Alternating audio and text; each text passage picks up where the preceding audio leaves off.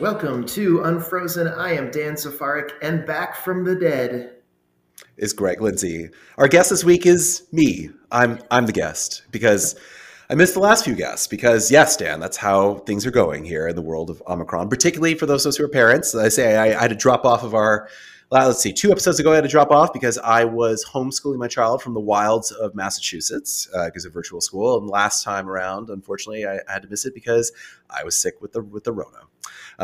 But I'm back, as you said, resurrected Lazarus style here to discuss the latest and greatest trends in architecture. Number one of which I want to bring up is the Winter Olympics. They're underway as we tape this. The opening ceremonies are happening now in China. I would say we were just riffing before this. To me, the most amazing thing I thought about with the Winter Olympics is, unlike 2008, there is no iconic images here. I couldn't tell you who the architects are. I could tell you about Herzog and Demeron, and I could tell you about the bird's nest and all of that. But this time, the architecture has taken a decided back seat, partly because of COVID and partly just because of the whole bizarreness of it. And yeah, I mean, as someone who spent several years in China, I'm curious your thoughts now on how these Beijing Games are being perceived. I'm reading more about the Western media making sure to bring up just to poke them every now and then with their human rights abuses. The discourse has very much changed in the last 14 years. It's very fascinating. Oh yes, it's no longer the open arms that we saw in 2008. That was in the sense that, the ping pong diplomacy then led to, Nixon's opening of China and the gradual Deng Xiaoping era kind of culminated really in the 2008 Olympics. It was China's arrival on the world stage, is certainly in terms of attracting architecture from around the world. A lot of those venues are being repurposed this year. I've seen some discussion on several levels. I think they're projecting, they're trying to split the difference very carefully here, right? Because, there's obviously the geopolitical concerns are very high right now with not only COVID transmission, but also China's human rights record, which is under extreme scrutiny from the international community, which has more or less decided to boycott the Olympics, at least not sending any officials. Not that they really could have achieved that anyway with all the COVID restrictions. But I was to say there that the list of foreign dignitaries who are attending the opening ceremonies is just hilarious, because it's basically it's Prince Rainier of Monaco and other handful of tiny principalities, and then basically the most debtor nations to China, the president of Argentina is there because they're looking for bailouts. It's and Vladimir Putin. Don't forget Putin. And Vladimir Putin. I say one thing that hasn't changed obviously is that again the Russians are invading their neighbors. In 2008 it was Georgia, and here of course on the border of Ukraine. So some things never change. But yeah, of course. But it is interesting when you put it that way. You mentioning obviously the Beijing Games 2008. Obviously one of the most epochal events of the 21st century so far. If we look back, I think in the very long run, 9/11, of course, it triggered many, many horrible things and mass death in various nations. But arguably more important in the long run is going to be the admission of China to the WTO in 2001, and what that did to sort of the final blow to sort of globalization and inequality in so many nations. And so of course the Beijing Games 7 years later is the architectural and event manifestation of that. And I don't know. It's very interesting to think through. I'm sure we could graph out basically sort of ascendancy of empires and of course their magnificent architecture to accompany it. I mean, the Beijing Games of 2008 is probably their equivalent of Crystal Palace in 1851 in London, of course. And the American version of that is probably the Columbian Exposition, or maybe the 3940 World's Fair of New York. Arguably would be that. With, of course, the 64-65 is the sort of sad decline of modernism and echo of that. It's just sort of interesting. We can sort of trace that through. And yeah, I mean, it is interesting to watch us all clutch pearls rightfully so. I mean, what China is doing genocide in Xinjiang. I mean, from a destruction of culture standpoint, it is certainly a form of ethnic cleansing. But yeah, like, the British Empire, other, the United States had the Columbian Exposition 5 years before it began, its own reign of empire, the Spanish-American War, and brutal counterinsurgency in the Philippines. It's sort of interesting, the role of architects as handmaidens to the ascendancy of these empires and their role in that.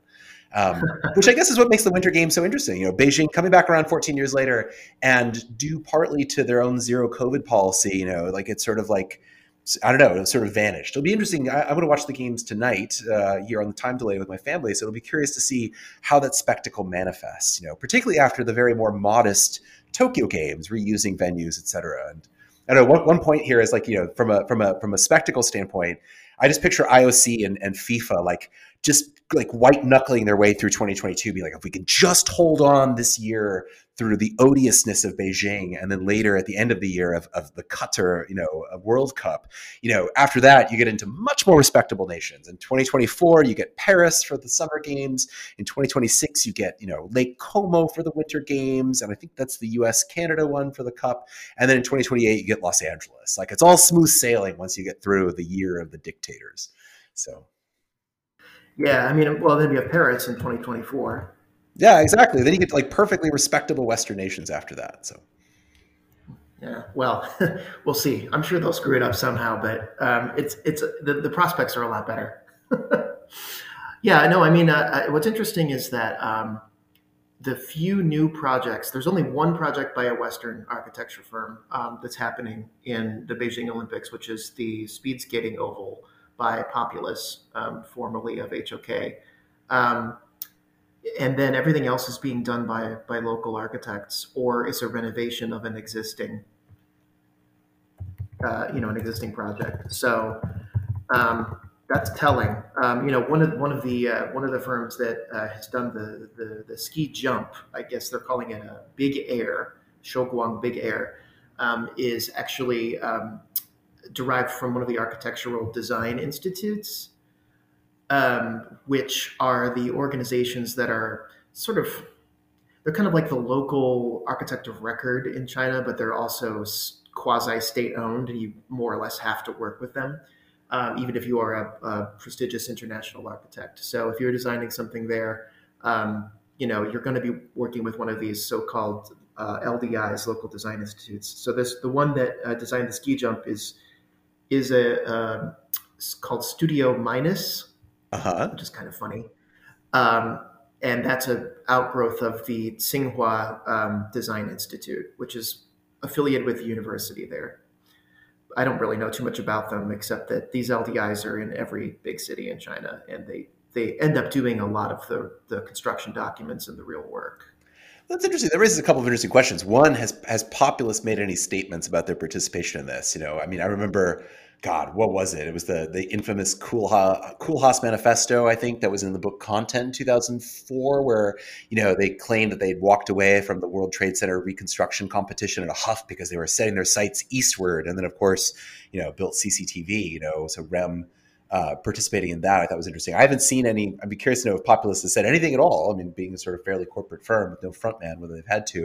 And second, that's sort of interesting about, like, I mean, curious, like this hasn't been more of a moment then for sort of Chinese architecture, or there's no the fact that it's sort of more buttoned up. It sounds like. I'm curious what that means for the evolution of their ongoing architectural labor. Again, Koolhaas, I think it was in Great Leap Forward, famously calculated the total investment of Ivy League architecture salaries that were at the time, pumping out office buildings across the Pearl River Delta. So I wonder what the equivalent is today from the finest institutes of China. I don't know. I mean, I honestly, things have kind of slowed down altogether.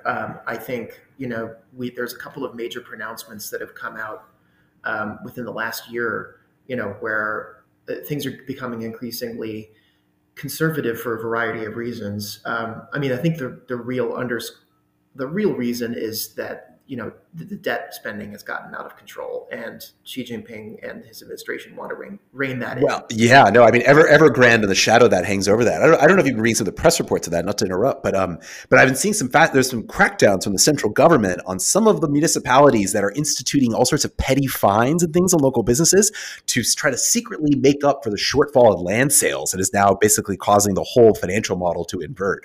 And the central party was being like, knock that shit off, because you will invalidate our rule if you start like basically nickel and diming the populace. So I thought it was really interesting to see some local leaders get disciplined for that. So yeah, the cracks are starting to show finally.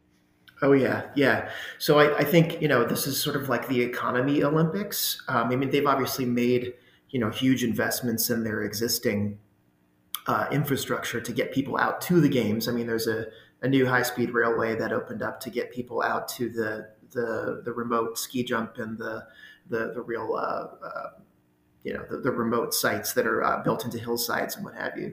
But that was an investment made years and years ago, and I still think they're pretty big believers in infrastructure investment, but not so much the signature architecture. No more weird buildings. Of course, we've been hearing that for several years. And certainly, lots of caution with, foreign architecture and foreign influences. They definitely want things to have more and more Chinese characteristics, even if it means, inviting in fewer and fewer international experts, as we are sometimes called. The truth is, they don't really need the expertise. I mean, they do have, for years and years of building, they have built up their own domestic industry, and this goes across all types of industry, but architecture production is not an exception to that.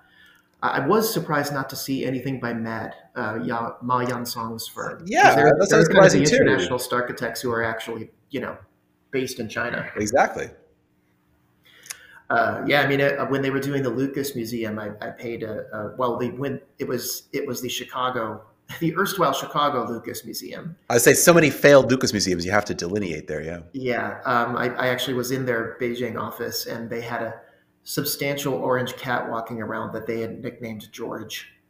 Very nice. That's a very very good pun. I'm glad to see they still have that going for them. But yeah, well, that was it. It's like Larry the cat at number 10 Downing Street. I was watching, of course, the various resignations by various board's advisors. So we got that whole backdrop there, and Larry will be the last one standing, because Larry is, as some of you may know, is not in fact the Prime Minister's cat. Larry is an employee of 10 Downing Street. I was very privileged to meet him a few years ago when I got to visit 10 Downing. Yeah. Well, that is just wonderful. I think cats are going to come out on top. No matter what happens. They haven't caught COVID. They haven't, had to deal with inflation or unemployment. They're pretty much just still doing their thing. They're owning the internet. There you go. Well, it'll be interesting in the Olympics. So if this is the COVID austerity games, like London 48, then it will be interesting to see like what the spatial manifestations of like the next Olympic games will be, or these events. Couldn't tell you anything about what FIFA is doing in Qatar. I don't know what the stadiums look like. Obviously, what's happening with Expo is happening right now in Dubai, and beautiful pavilions. Carlo Ratti did the Italian pavilion. There's some interesting architecture happening there. Unfortunately, I guess it looks like I won't be able to make it there before it ends. But it is interesting. So, I mean, Paris, I know, for example, is going to be the venue where urban air mobility is supposed to finally make the prime time, so to speak. There's multiple corridors being designated for where there will be the equivalent of air taxis, human-sized drones, which is interesting. The Tokyo Games was supposed to be Japan's coming out party for autonomous vehicles and sort of displaying their technology there, but that obviously fizzled with the pandemic. And then after Paris, I know when I was in LA this past fall for Commotion, Stephanie Wiggins, who's the CEO of Metro now, laying out this grand vision of trying to create like the walkable games, a metro, an urban scale here, but trying to do everything as sustainable as possible. And so it's interesting to sort of see like the reflections of, political economies and spatial goals in cities, is reflected through these mega events, which of course, like the one upside of doing a mega event is that it allows that brief moment, right, of political consensus and infrastructure spending. Like I'm fairly convinced that's what the only reason cities bid to host these games is because it allows you to actually herd the cats for a brief window of time. It really is like a coalition of the willing, isn't it? Yeah. I mean, all these organizations that are always at each other's throats, come together. I mean, even the '84 Olympics in LA, some unthinkable things happened. They changed the traffic flow on Olympic and Pico boulevards. They came up with a unified graphical system. I think that was the Deborah Sussman's firm. Um, Not much in the way of public transportation, but definitely they reconfigured some very hardwired, driving habits of Angelenos in favor of creating a copacetic event, and it was largely regarded as a success. There weren't too many architectural venues that lasted from that. I think they predominantly reused the 1932 Coliseum, but yeah, this time around, 28 LA. I'm cautiously optimistic. They've made a huge investment in trying to build out the metro system, which has been steadily supported by bond issues. I mean, obviously, it hasn't been a perfect execution, but Yeah. Well, Measure M is fascinating. I'm going to come back to the larger Olympic sweep there in a second, but Measure M is fascinating in LA because there's an actual Onion headline, which is like 99% of Angelenos support public transit so that they can drive while you take the train. And Measure M, actually, that is actually true. The surveys show that Angelenos voted to tax themselves to spend $100 billion on transit so that you would take the train so they can drive in peace. So, so it's an interesting thing there. But yeah, it is. I mean, the games. So two things in the games. I recently learned that the failure of the Montreal Games in '76, which bankrupted the city and led to, in many ways, like secessionist movements, repercussions for 40 years. The failure of the Montreal Games in '76 led directly to the success of the '84 Los Angeles Games in terms of its privatization. So also we can sort of see here, like, the failure of modernism. I would argue that like the day modernism failed was not when they demolished Pruitt-Igoe. It was like when the Buckminster Fuller Dome burned in Montreal after Expo '67, and amidst like the mounting failures and cost overruns of the Olympic Games. That led directly to like the neoliberalized '84 Los Angeles Olympics, where they made a ton of money off television revenue.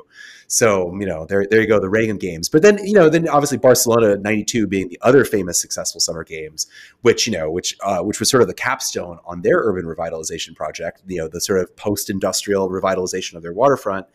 And then, like those two games were used to justify a lot of bad investments. I mean, Sydney sort of escaped unscathed in 2000, Athens 2004, like obviously the preview of the financial crisis in the Eurozone there. And then we've discussed Beijing. London 2012, the revitalization of the East has not, Stratford did not happen as much as they hoped it would. 2016 Rio, another epic sort of disaster there, which triggering our whole rethink of the model.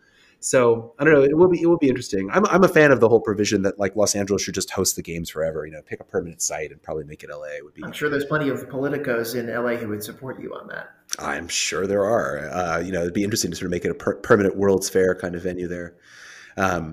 Well, in any case, moving on. So, in addition to the Winter Olympics, the other thing on my calendar, Dan, is I am, now that I'm recovered and pumped full of antibodies, the old-fashioned natural way, I'm going back on the road. I am in Orlando next week for the International Builder Show. NAHB is moving ahead with its flagship event. I mean, Orlando Convention Center. I won't say anything about my hosts, but all of you think about what that's going to be like.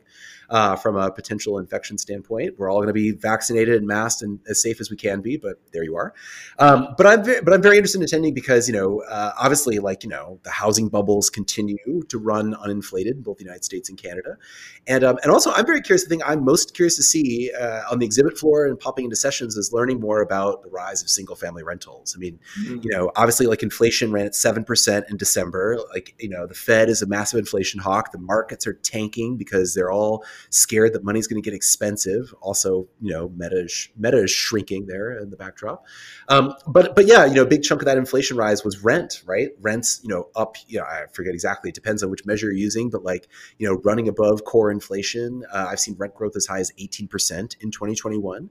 And, and this has, big investors like our friends at the BlackRocks, the Blackstones, and other, names combined like that are investing heavily back into forms of rental housing. CBRE estimated in one of their reports recently, I think it was their 2020 trends report, that that their wild card scenario for multifamily housing could go from $7 trillion as a worldwide asset class to $37 trillion.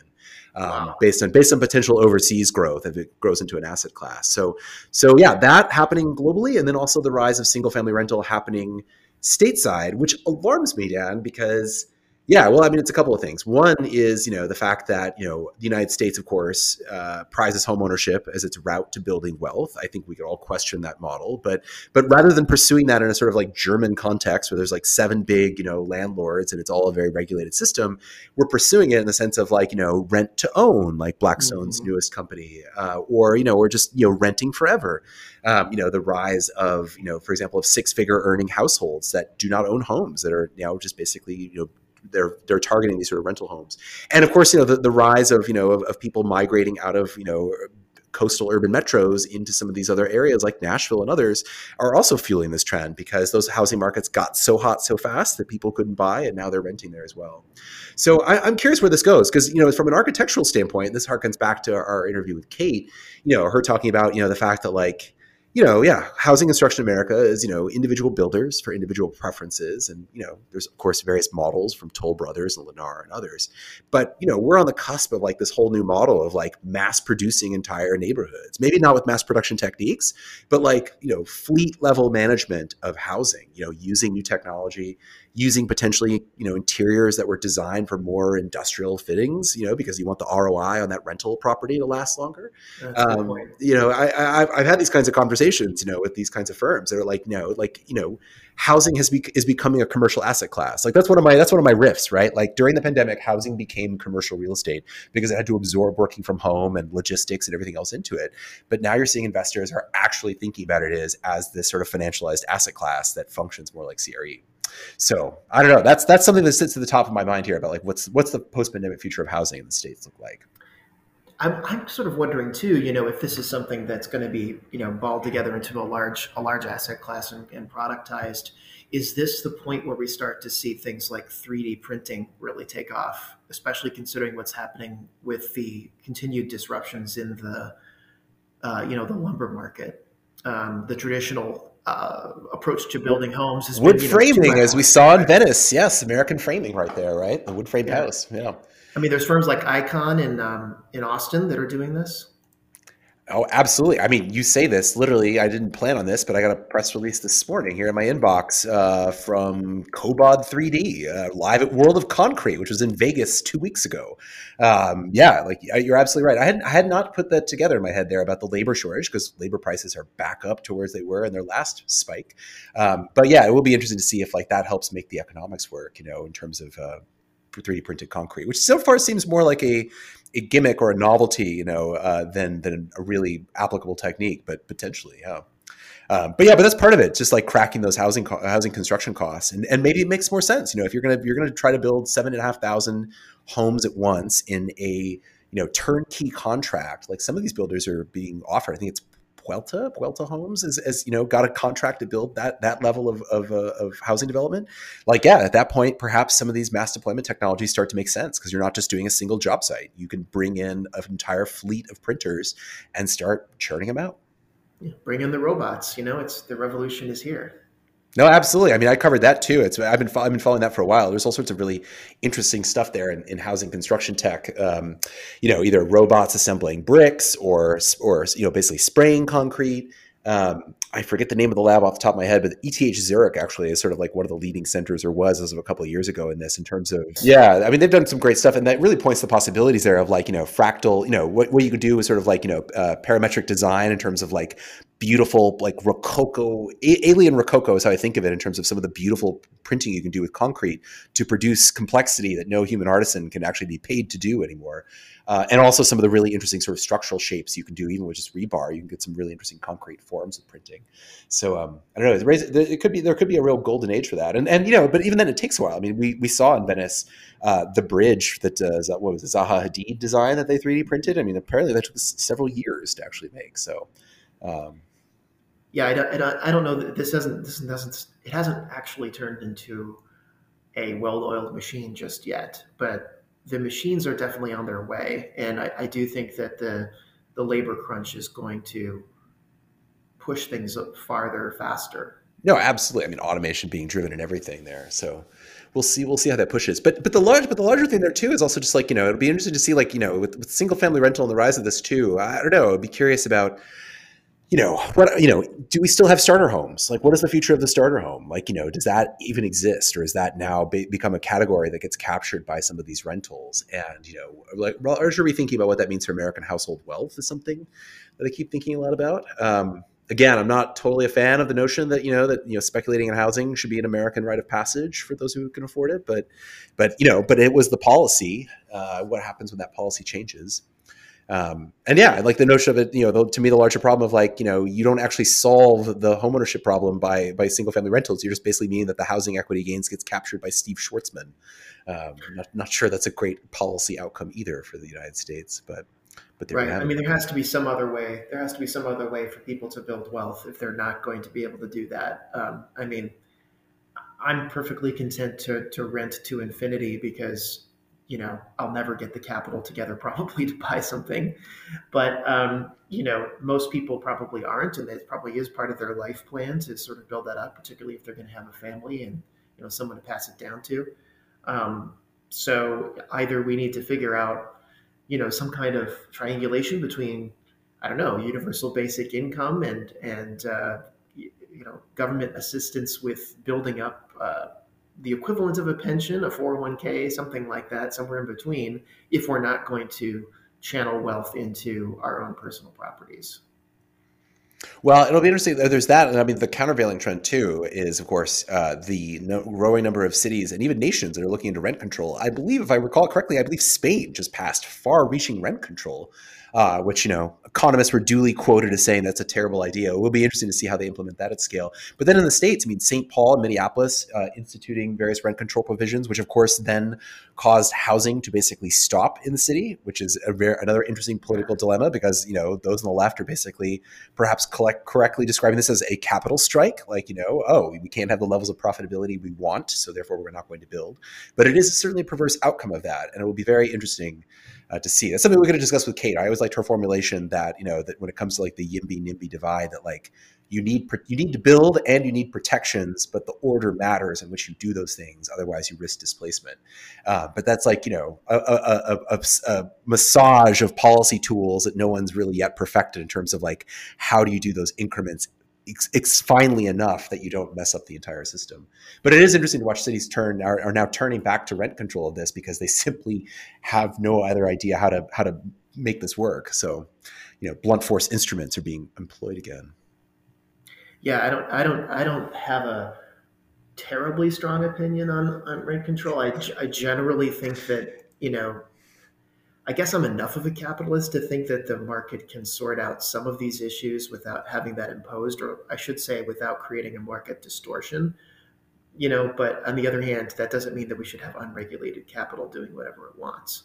I mean, that's a very general statement. But when it comes down to these specific policy applications, I think it's really, really localized. It might even have to be localized at the level of neighborhoods, or dare I say blocks, because the demographics and the economic forces that are acting on very small parcels of cities are, not necessarily attunable to a large scale policy. No, absolutely. Yeah, well, it'll be interesting to see how it plays out. So yeah, speaking of unregulated capital, I'm a couple of weeks I'll be in Phoenix speaking to Tiger 21, which is the largest membership organization for people who built businesses, cashed out, and are now planning what to do with their wealth. And so I'm going to be appearing on a real estate session with my friend Mary Ludgin from Heitman. So she's the chief head of research there. Mary's very big into discussing climate, and this is something that we've discussed in terms of climate migration. So that'll come up. And then, but yes, there'll also be a representative from Blackstone there. It'll be very interesting to see how this conversation goes of them discussing where they will literally place their bets, those who are in a privileged enough position to play roulette with the housing market. So I'll let you know how that goes, depending on what level of NDA they make me sign. So there's that. Other than that, yeah, that's basically it. I've got a full schedule of travel to sort of trace these out. So I've got talks to real estate groups and some others this spring. It'll be really interesting to sort of see how the tenor of this conversation goes, with everyone talking about interest rates and inflation, and we know obviously housing traditionally seen as a hedge against inflation, something that goes back decades. The one thing I want to toss out here, and we should probably wrap this up soon, but the most remarkable book that I have read in the last few years in terms of like how America got to where it is today is I don't know if you're familiar with Adam Smith, not the original economist, but the nom de guerre of Peter Goodman. Yes, there you go. So for listeners, Adam Smith was the Michael Lewis of his day. Like Peter Goodman was a financial journalist. He wrote for New York Magazine, and he adopted the Adam Smith moniker, I think, because he had a column in New York Mag. But I've read his books, and they are like the holy trinity of like describing like the American economy in the 60s, 70s, and early 80s. It was The Money Game, Super Money, and Paper Money. And they're really remarkable to read because reading what was then contemporary events as history today, you really start to see the pathways. I will say in his second book, he describes how basically the collapse of the New York Penn Railroad was nearly the Lehman Brothers of its moment. Imagine if they averted Lehman Brothers. Truly, that's what they did in the 70s. And he writes about it, where like, New York Fed governors sitting at card tables in their garages all weekend because they can't get away from the phone because they're too terrified to leave. No cell phones. But you mean the Penn Central? The Penn Central Railroad, which of course did collapse and led to Amtrak. But the collapse of the Penn Central like nearly wrecked the American economy. But he describes in his final book there. Really made underscored for me about how OPEC is like. We was listening earlier about China and the WTO, but OPEC and 73, the creation of OPEC and the 73 oil crisis, just how it changed everything, truly everything. I never understood the scope of like how like oil literally went up the price like by 10 times, and like post-war industrial American prosperity simply became non-viable at that level in any way. And of course that led to, end of the gold standard and neoliberalism and all this sort of stuff. But he got into there and like describing in early 80s California there about how people saw housing even then, the beginnings of like Prop 13, and seeing it as a hedge against the inflation that was running out of control in sort of the Paul Volcker era. Just really fascinating to see like the entire origins of that and how it was described. And just, it really underscored for me about like the origins of like this entire financial spatial regime that we now live in, that we just think of as a matter of course. Like it was sort of a policy choice, but then also it was sort of forced, their hands were forced by the fact that like suddenly, oil wasn't $1 a barrel, it was $10 a barrel under OPEC, and the entire system kind of collapsed. All the petrodollars flying out the door, and like suddenly, massive foreign currency imbalances. I don't know, just really fascinating. And something I should note, for any architects listening, it's like these are the kinds of things that like I think we all need to do a better job of understanding, because it's like the entire financial historical underpinnings of like everything that we're operating in today. So financialization is really the game here. Some good books have come out on that fairly recently too. And by the way, I take any book recommendation from you very seriously. I am currently reading Anthony Townsend's Ghost Road. Best book on autonomy written. I'd say Anthony's the only one who's grappled with like the larger spatial ramifications of a world of autonomy versus just like endlessly repeating claims about the tech itself there. So I can't wait to hear your review. Perhaps we could do a joint review on a few upcoming episode. I think that'd be great. It came out during the pandemic. The book was sadly underpublicized because it came out in 2020, but really remarkable stuff.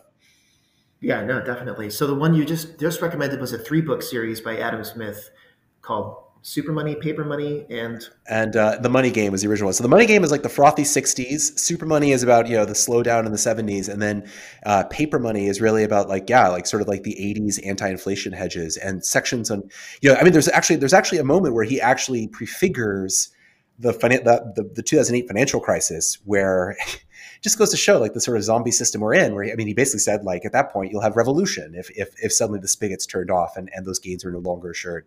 But somehow zombie capitalism staggered on, and to a point there, the book I'm most looking forward to reading going forward is Yanis Varoufakis, the former Greek finance minister and economist, who has a great thesis coming out, and he's totally right, which is that we're living post-capitalism now. We're in some sort of techno-feudalism, because the two things that define capitalism, profits and markets, have stopped functioning. Markets have been internalized by the big tech platforms. And he pointed out that profits are no longer necessary because there's so much cheap money floating around that really it's just about access to borrowing and being propped up by the Fed and the Bank of England. And, he has this great riff where he points out that when the Bank of England reported that the UK economy contracted by 20% during the pandemic, the markets went up because as he interprets it, that meant the cheap money will keep flowing. And now we're seeing the other side of it. The Fed having the temerity to raise rates is just causing the markets to absolutely freak out. So yeah, this kind of financialization, that continues to drive it, and the distortions are key to read.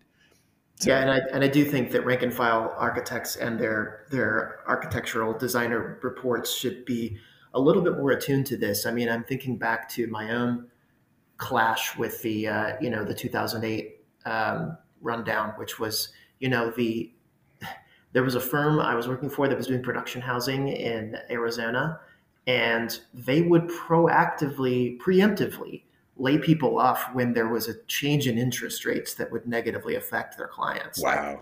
Like, Puente Homes and Lennar. I mean, they shouldn't have done that, but it's interesting to see like how those effects ripple through. I won't name the company, but I had a call during the pandemic with New Cities where I was trying to encourage them to fund a project I was trying to develop, and I literally pointed out to them, I'm like, hey, congratulations on your latest quarter and your profits in the billions. And as they pointed out to me, like, yeah, well, we just, we laid off 20% of the firm to achieve those earnings for the street. And the same person explained to me that the repercussions of COVID as it ripples through tax bases and municipal budgets and what it means for public sector clients will take years to digest. The person pointed out that it wasn't in the case of financial crisis, it wasn't until 2011 that the full shockwave finally reached their level of projects. So it is interesting to for architects and contractors and others to keep a finger on that pulse and understand where exactly those ripples are in the cycle. Yeah, and I do hope, referring, I guess, back to our original, Olympics centered discussion too, is that, although it's very watered down, I do hope to see that some of this infrastructure investment that we've been talking about for years and years finally comes into play, and it couldn't come a moment too soon. We've got bridges collapsing everywhere, and that stimulus package needs to be a lot more effective than ARA was. It's finally infrastructure week. We'll see what kind of infrastructure we get. I'm still very doubtful, about it. And I would say we could definitely. I know a few guests who can get in here and get into the weeds of the infrastructure bill and sort of what it means. Because we can all agree that bridges need to be replacing. I love the whole American trope of like bridges. We got to build bridges to nowhere, bridges that collapse. The bridge is really like that iconographic infrastructure thing. But also, I was just recently in Raleigh, North Carolina, speaking to the North Carolina Transportation Summit. Basically North Carolina DOT, and as I think I forget who pointed it out on Twitter, but state DOTs are like the chaotic evil of American infrastructure investment. Where the dead man switch, in terms of just expanding highways through communities of color, right, past any point we should be doing it, and they're still up to those tricks. So. Not what I recommended they do, but we'll see. We'll see if they listen to me in North Carolina. Somehow I doubt it. I'm still thrilled that all these organizations that on the face of them sound like patently evil are listening to you. I mean, you're our last best hope, Greg. Well, it was me, and it was my friend Scott Shepard who was showing them all these great European planning models, and I just pictured so many people in the audience rolling their eyes at it, but. Yeah, I would say as a closing note, I ended my presentation at NCDOT with the metaverse, and I basically, going back to our previous episode discussion of this, I warned them like, hey, tech companies are totally emboldened to just totally drop entirely new regimes on top of what you're building. Like, have you thought about what's your plan for the metaverse? Unfortunately, it seems like Facebook just might collapse under its own weight. I mean, congratulations to Mark Zuckerberg on the largest single day destruction of wealth in the history of the planet. That's really takes some doing there to obliterate $250 billion of market cap. We're living in the Zuckerverse, man. It's his Zuckerverse. We're just living in it. Well, it's him. Apparently, like Amazon, if I don't know, the markets are not looking so great, but if Amazon has a good day today, they'll gain $200 billion. It's actually Bezos world, or whatever his shares remain there. So. And just one last observation from a little news snippet that I caught. I think it was a Bloomberg story. bringing us to the Bezos discussion. Apparently, they are going to be dismantling a railway Yes. lift bridge in Rotterdam because his super yacht won't fit under it. Again, just to riff off somebody on Twitter, that is Lex Luthor shit right there. Like, Totally. next level. I mean, oh man. I mean, yeah. Do we need further clues at this point? Are people paying attention to like the level of like wealth and power and how we've decided to just let them accumulate that? I don't know. Does anyone else think that a lift bridge that suddenly fails kind of reminds them of a guillotine? Just saying.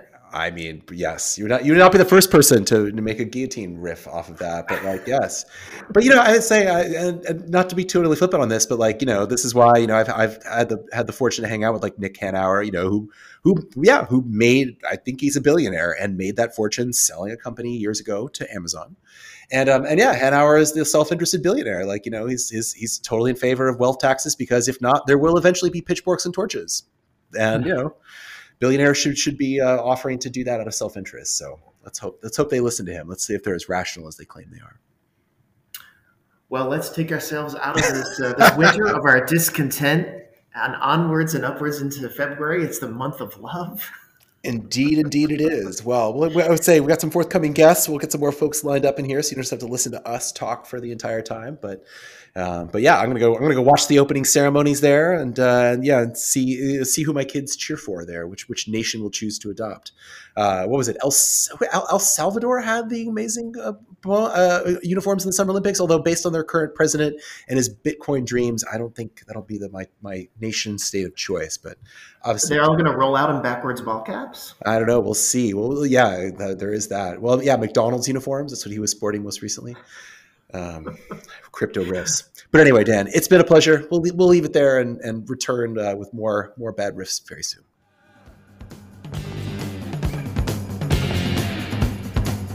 Take away